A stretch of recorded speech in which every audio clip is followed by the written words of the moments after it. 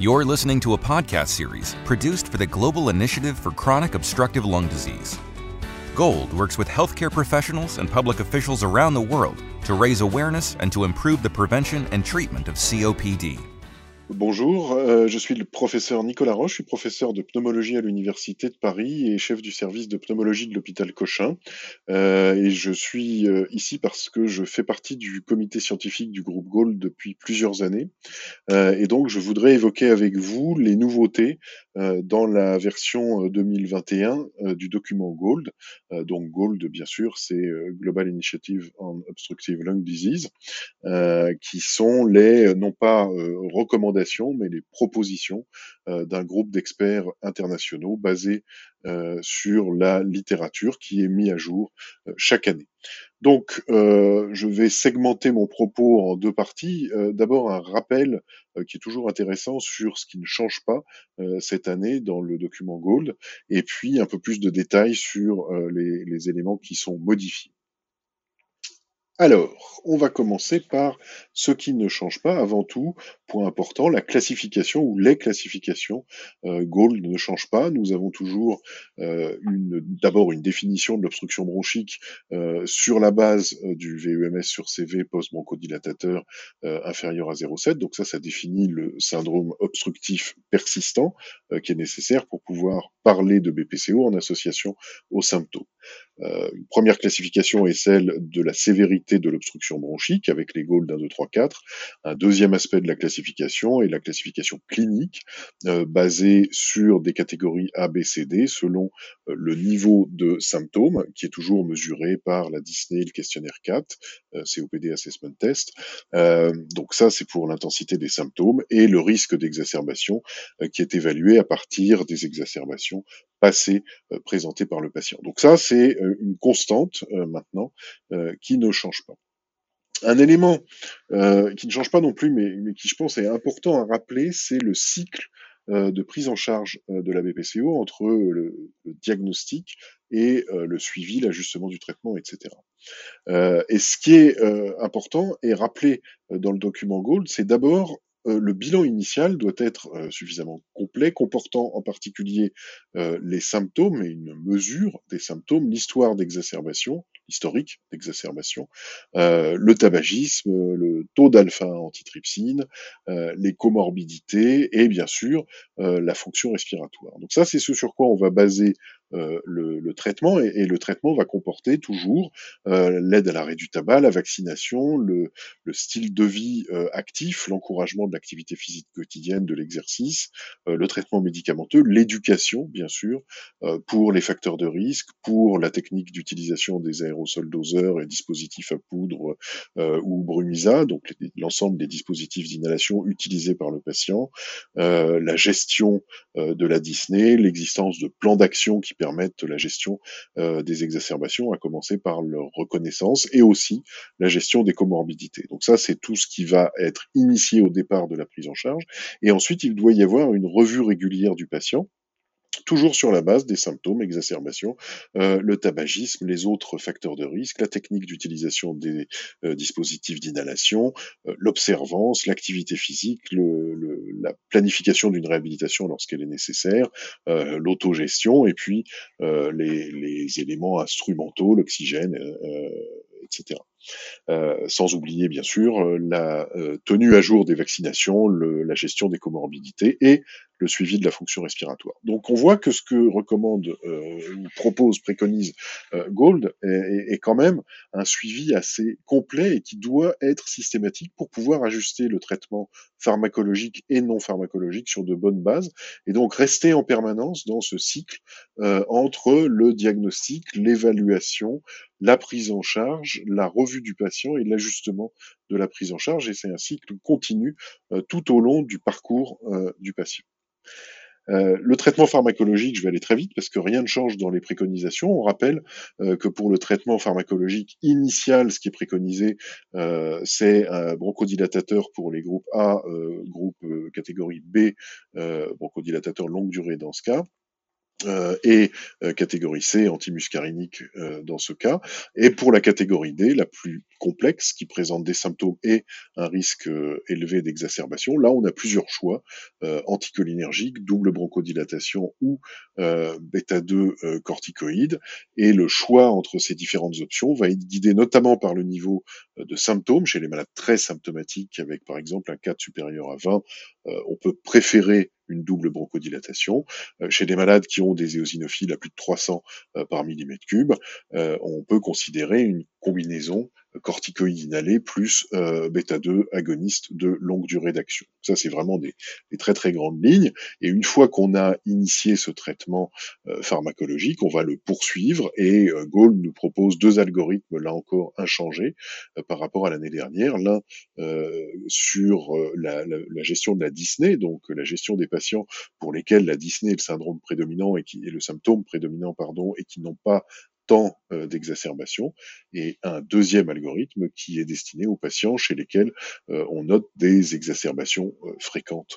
Et là encore, on voit que les choix thérapeutiques sont guidés en partie par le taux d'éosinophiles, ce qui est une des nouveautés de l'année dernière, des recommandations, des préconisations, pardon, du groupe Gold. Ce qui est très important, je pense, dans ces recommandations, c'est que il est bien précisé que chaque accroissement du traitement, chaque augmentation de la charge thérapeutique ne doit être considéré qu'après avoir éliminé d'autres causes d'aggravation qui peuvent être l'inobservance, la mauvaise technique d'utilisation, les comorbidités, un défaut dans l'autogestion, etc. Donc, ces algorithmes sont là, sont très présents. Si on essaye de décortiquer un aspect spécifique qui est les critères qu'il faut prendre en compte pour la décision de corticoïdes inhalés, bah, finalement, c'est une sorte d'agglomérat de critères qui couvre l'historique d'exacerbation, d'hospitalisation, l'existence ou pas d'un asthme coexistant et les éosinophiles. Mais aussi d'autres facteurs de risque comme des pneumonie, facteur de risque là d'effets secondaires, ou des historiques d'infections type mycobactérienne. Et donc tout ça doit être agrégé pour produire la décision de proposer ou non un corticoïde inhalé. Alors, depuis l'année dernière, les données qui sont à l'appui d'un lien entre le taux d'éosinophiles circulant et l'amplitude de bénéfices qu'apportent les corticoïdes inhalés en adjonction à la bronchodilatation pour la prévention des exacerbations, ces données se sont enrichies. On a maintenant plusieurs études qui montrent toute la même chose, c'est-à-dire une séparation des courbes de survenue des exacerbations entre les groupes avec ou sans corticoïdes en ajout au bronchodilatateur, selon le taux d'éosinophiles, et cette séparation se fait à peu près à 100 éosinophiles par millimètre cube et devient très nette à partir, selon les études, de 200 ou 300 par millimètre cube. Donc ça, ce sont les seuils à partir duquel on a vraiment un bénéfice surajouté à l'adjonction de corticoïdes au bronchodilatateur pour la prévention des exacerbations.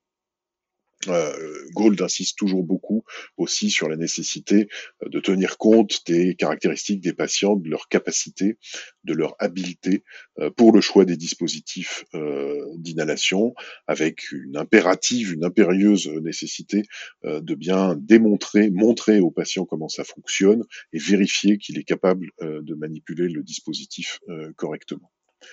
En ce qui concerne le traitement, j'en ai déjà parlé, vraiment l'accent toujours mis très fortement sur l'arrêt du tabac, l'activité physique. Rien de nouveau en ce qui concerne les traitements instrumentaux, et je vais donc maintenant passer au grand changement du Gold nouveau 2021.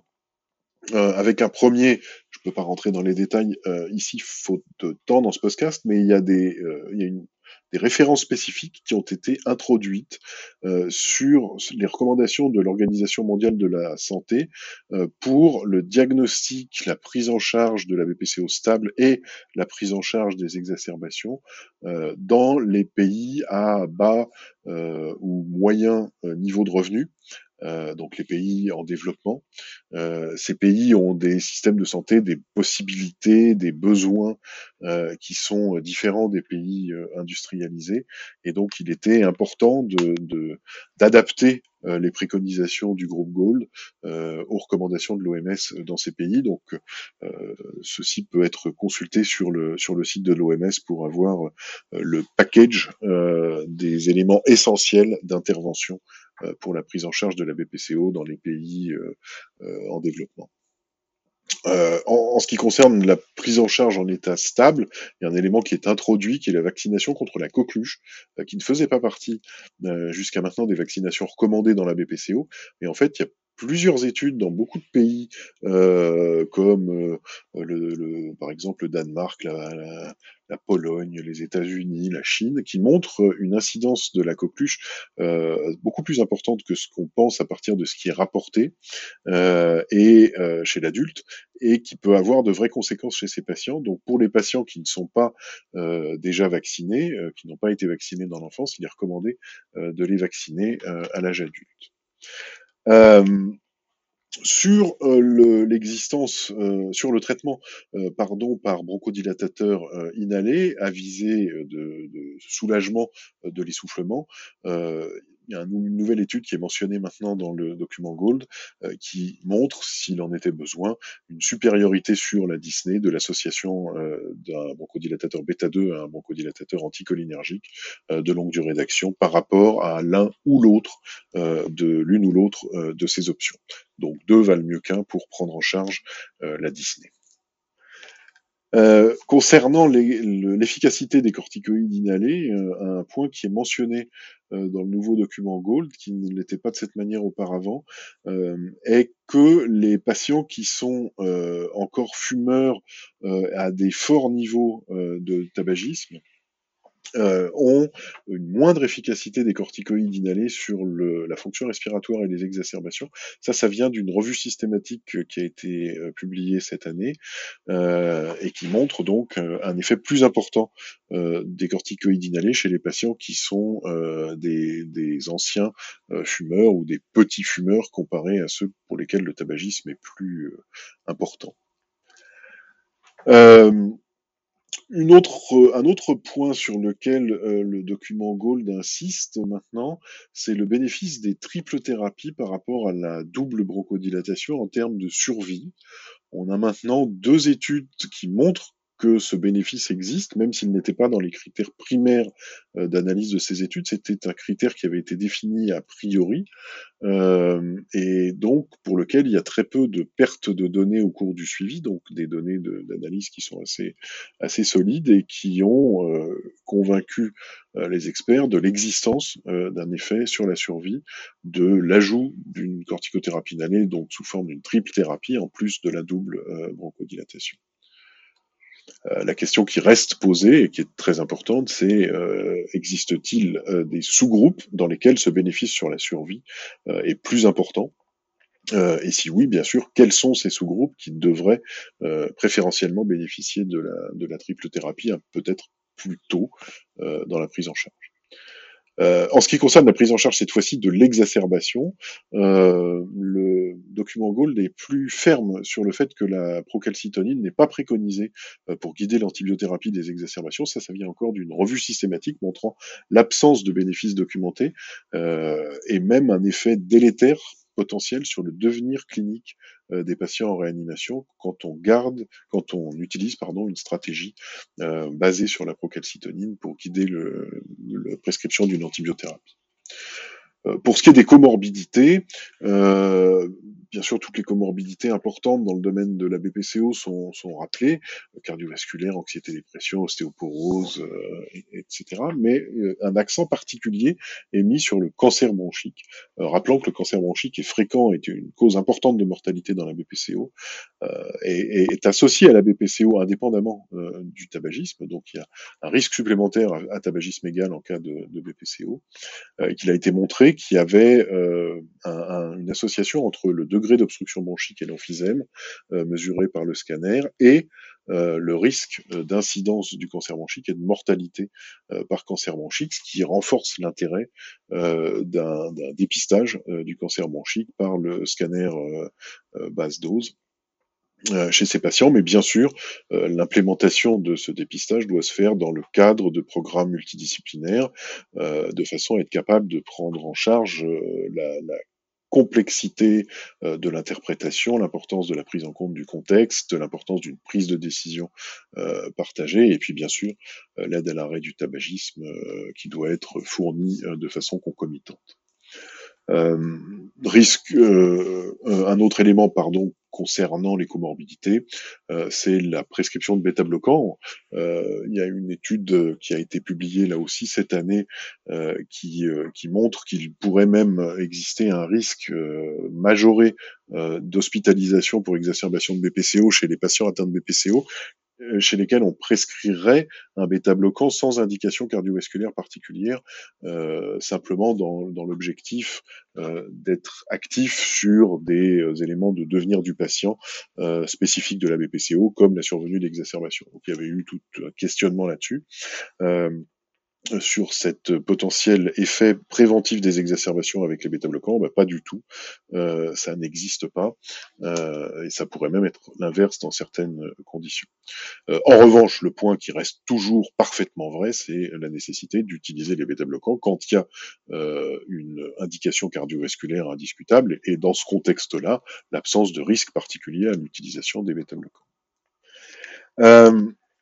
Et puis pour finir, le comité scientifique Gold a ajouté, comme c'était évidemment nécessaire, une section sur la Covid-19 et le lien entre la Covid-19 et la BPCO, avec comme principaux messages le fait qu'il faut tester les patients atteints de BPCO pour le Covid par PCR quand il existe une aggravation de leurs symptômes, que dans une période pandémique Covid-19, il faut absolument insister sur le fait que les patients doivent poursuivre leur traitement, doivent surtout pas l'interrompre. Ils doivent aussi essayer de rester actifs à la fois sur le plan physique et sur le plan social, garder du contact social. Ça, c'est très important pendant cette période difficile, qu'il faut limiter la spirométrie aux indications où c'est essentiel, quand on est dans une période où il y a beaucoup de cas pour éviter les transmissions. Et puis qu'il faut profiter, si on peut dire cela ainsi, de cette occasion pour développer la télémédecine qui s'avère particulièrement utile dans ce contexte pour garder le contact avec les patients. Donc, j'en ai fini des principaux éléments que je voulais vous rappeler. Donc, si on veut résumer tout ça, ce qu'on peut dire, c'est que il y a un certain nombre d'éléments centraux qui ne changent pas: le diagnostic, l'évaluation, les algorithmes thérapeutiques, aussi bien pour l'initiation que pour le suivi. Il y a maintenant une référence spécifiquement faite aux pays à faible niveau de revenus. La vaccination aux coqueluches est ajoutée dans les préconisations vaccinales. On a des éléments dans la littérature qui soulignent l'efficacité supérieure sur la dyspnée de la double bronchodilatation par rapport à une seule de ses composantes. On sait que on a plusieurs données maintenant qui montrent que les corticoïdes inhalés sont moins efficaces pour la prévention des exacerbations chez les fumeurs encore actifs, en association bien sûr aux bronchodilatateurs. On a un effet sur la mortalité de la triple thérapie par rapport à la double bronchodilatation chez certains patients ayant des exacerbations. Et puis pour les exacerbations, la procalcitonine n'est pas recommandée pour guider l'antibiothérapie. Enfin, sur le plan des comorbidités, augmentation du risque de cancer, d'où intérêt spécifique du dépistage. Pas d'utilisation des bêta-bloquants, sauf quand il y a une indication cardiovasculaire, auquel cas, au contraire, il faut les utiliser. Et puis, faire attention à nos patients atteints de BPCO pendant la pandémie Covid-19, qui continuent leur traitement, qu'on continue à les suivre et que, bien sûr, on pense au Covid en cas d'aggravation. Je vous remercie beaucoup pour votre attention.